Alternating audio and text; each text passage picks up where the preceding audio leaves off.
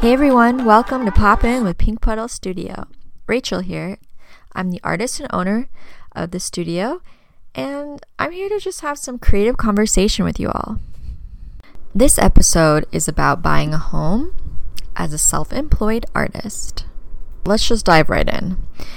Honestly, there's a lot of things that I'm glad I did, and there's certain things that I wish I knew about before jumping into this, but it is a learning experience, but hopefully I can make those growing pains for you a little less painful with this podcast. First of all, I recommend you guys finding a realtor that you can trust, that you connect with, that you can be open and honest with.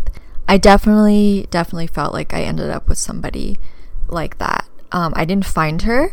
Actually, my sister's husband's brother-in-law, he works for Bruden Stratton, and I'm going to shout out to Mary Buckley because she was my realtor and she's awesome. And honestly, within this whole process, I didn't feel like, I would come out with a friend in it, and I definitely see her as a friend. And not only because she just, helped me find this house, she definitely was patient. She was very easy to work with, very positive, never gave me any kind of attitude. I don't know. It's just the energy she gave off was very beautiful, and she was just very easy to work with. I think that makes a big difference in your process. I was lucky that I had her.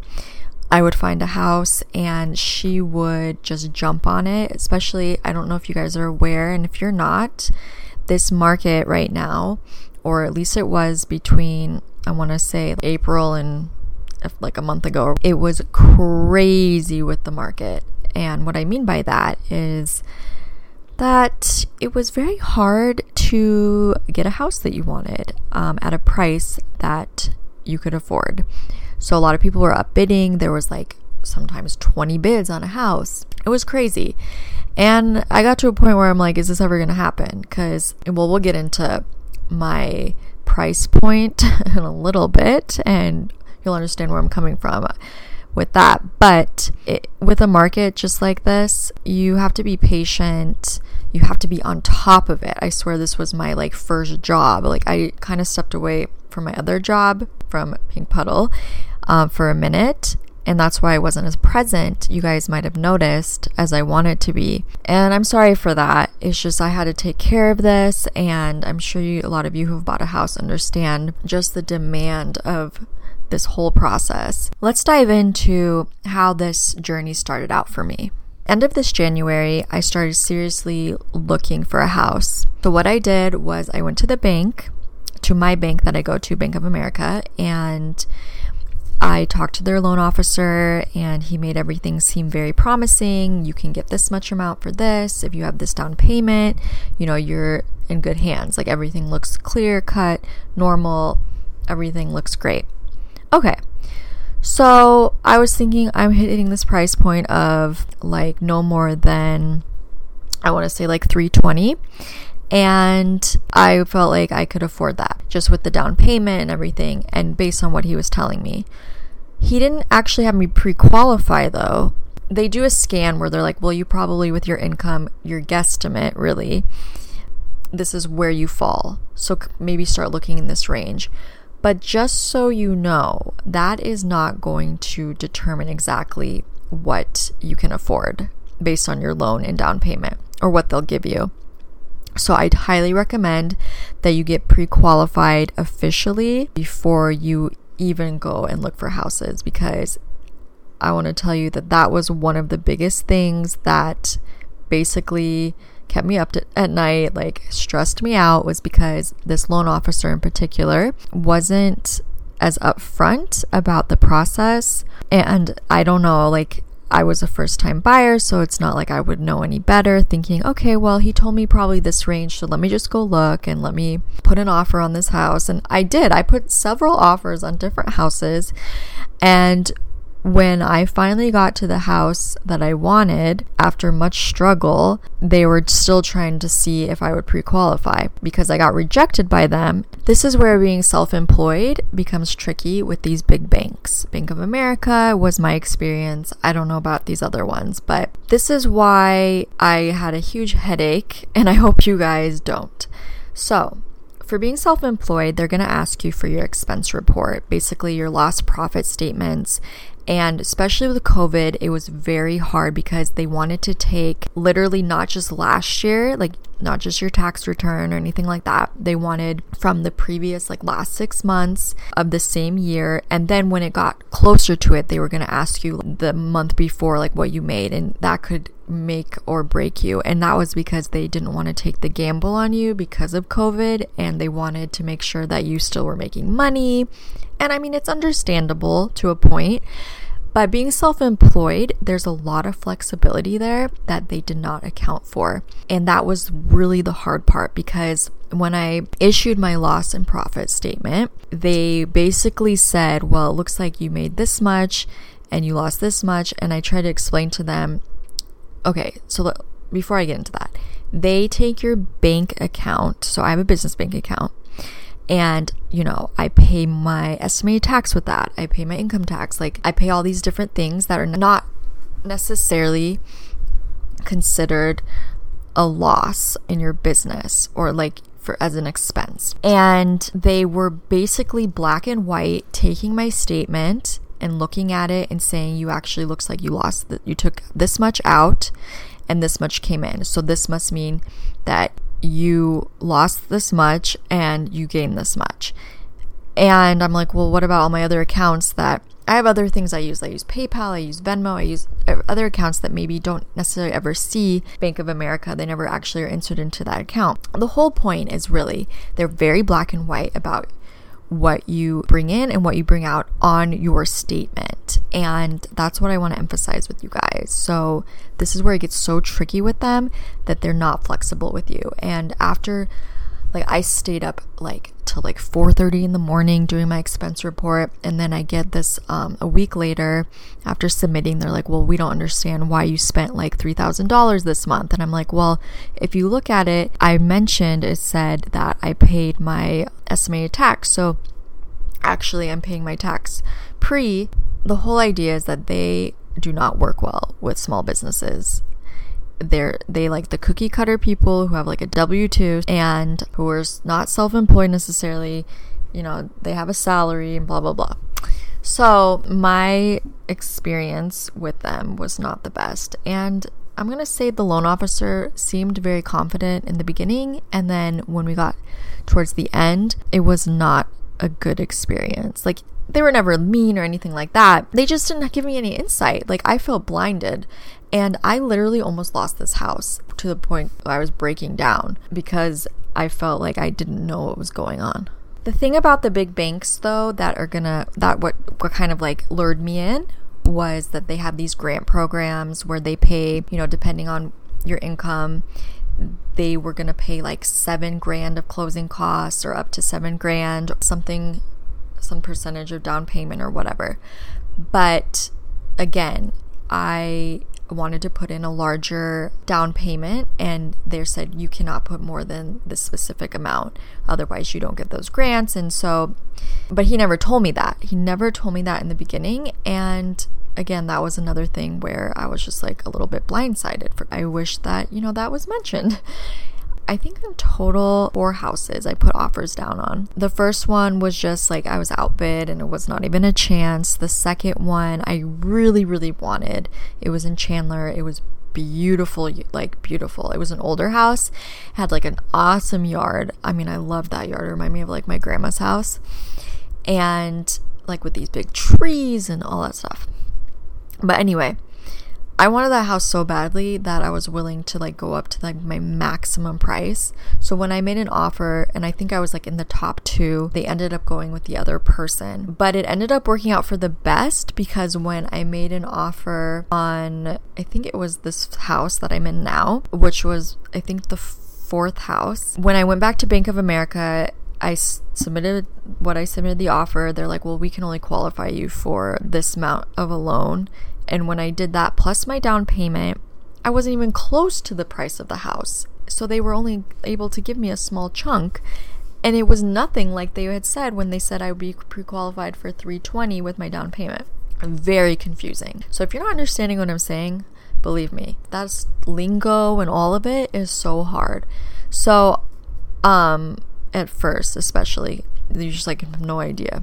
But it's just these miscommunications with people. For some reason, I'm understanding more and more that this is more common than normal. But being, again, a first-time home buyer, I definitely felt like I was about to lose my mind because I was trying to learn things. I had people thoroughly explain things to me.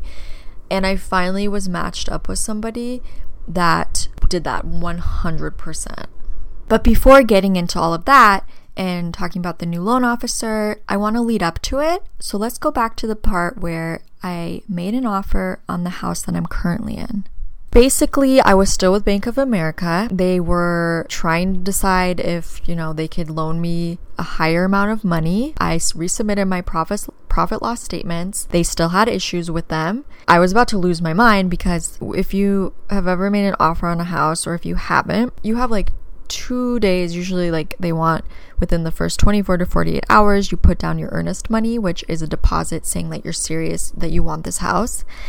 And I was so scared to put it down because I didn't know what was going to happen. And it got to a point where I told Mary, my realtor, that if I didn't hear from the bank, I was gonna, within like the next 24 hours, then I'm just gonna give it up because I don't want to waste the seller's time. I don't want to have high hopes for myself. I was literally felt like my head was just like swirling in a toilet. There was no hope just because I was being kicked around with this larger bank.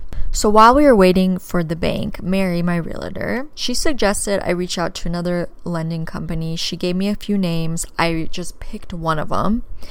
And she was literally the angel sent from above. Her name, I'm going to shout out, Ashley Brown from Prime Lending. I highly recommend this woman. She made me I felt like no hope with how, the bank was making me feel like you don't make enough money. This doesn't make sense, blah, blah, blah. You can't do this. But after I sent her all my paperwork and things like that, just even the pre-qualifying stage, she was on vacation or something. And I sounded like I needed so much help. I feel like she went out of her way to help me within 5 hours maybe. She was right on the phone with me so quickly. Mary had actually talked to her previously just to tell her kind of where I was at. I was not in a good space. I was laying in bed with my mom, and I know that sounds sad, but it was a lot. It's a lot. It's very emotional. Just thinking that you had this in your grasp and then you're told no, and it's just like, it's such a process. But anyway, I talked to Ashley. She said, okay, well, let me see what I can do for you based on what you've told me. It seems like you're fine. You'd be qualified. So I even gave her what we offered the seller and what they accepted, and she said she was going to run the numbers. She called me, like I said, within hours and said, hey, based on what I've done, I've worked with Wells Fargo. I've worked in the past over 15 years as a loan officer. She said she's basically 100% confident that you will be fine. And it was so hard to trust her because of the other officer that basically said something similar, and then I ended up in that situation. But I kept going over to her, really saying how are you sure? I can't go through this again. And she took it so well, and she really reassured me. And so she had me fill out some papers online, and I went through it, and it was seamless. And honestly, she made this experience so much easier for me. I didn't expect it. Their company was more flexible when it comes to self-employed because they're a lending company, so they work with all types of people all the time. And if I knew that to begin with, then I guess maybe I wouldn't have reached out. But to the bank, I just thought because I bank with them, this might be easier because they already have all my info and all that. But in the end, after everything I went through, I really don't recommend a big bank like that. So continuing the journey, she just finished running my numbers. She was very, very certain that everything would go through, and she did it very quickly. And she knew I didn't have time to waste because I had to put down that earnest money. So I ended up talking over with Mary and told her how much more confident I felt. I still had nerves, but I ended up putting down the earnest money, which again is your deposit that you put down for your house. So I did all that, and then we just went through the process for a few weeks. We did the inspection. Everything looked really good there.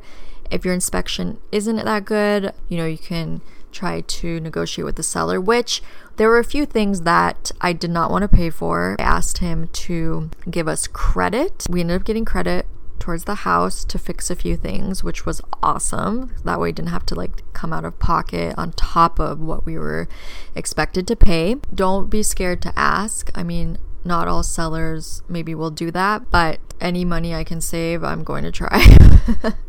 Another person I want to shout out to is Janelle from Title Premier. Mary hooked me up with her to do our title because you're going to need a title company. This was like a girl power team, let me just tell you. Girl power, and they all pulled through for me. And it went from in the gutter to shining stars. It was awesome. And like I said, these are things that I want you guys to consider if you're, in the same circumstance that I was in. Before even looking into it, just really make sure your loan officer, if you can, is really on top of it, connects with you. Ashley thoroughly explained literally almost every piece of paperwork, and I hear that that's not normal, and that's why I recommend her. She thoroughly explained everything. We would have days where she would be on the phone with me for almost an hour talking about not just one sheet of paper, but a whole packet full of stuff that maybe I didn't understand. We just went through it together. That's stuff that I don't take for granted, especially considering what I went through to begin with. I want you guys to be as successful as you can during this process, especially probably being a first-time buyer, a small business. If you're an artist doing the same thing that I did, I really, really want you guys to succeed. And like I said, maybe not go through so much of the growing pains that I did. But Mary always kept it positive, and we were going forward with everything. When they told me that they accepted my loan, I was just off the walls, excited, amazing. So going through my story should give you a basic idea of what I went through when buying a home. Of course, there's so many things beforehand that you have to make sure about, especially saving up for your down payment, things like that, and making sure that you have lines of credit. Those things are all important, so make sure to research all of that.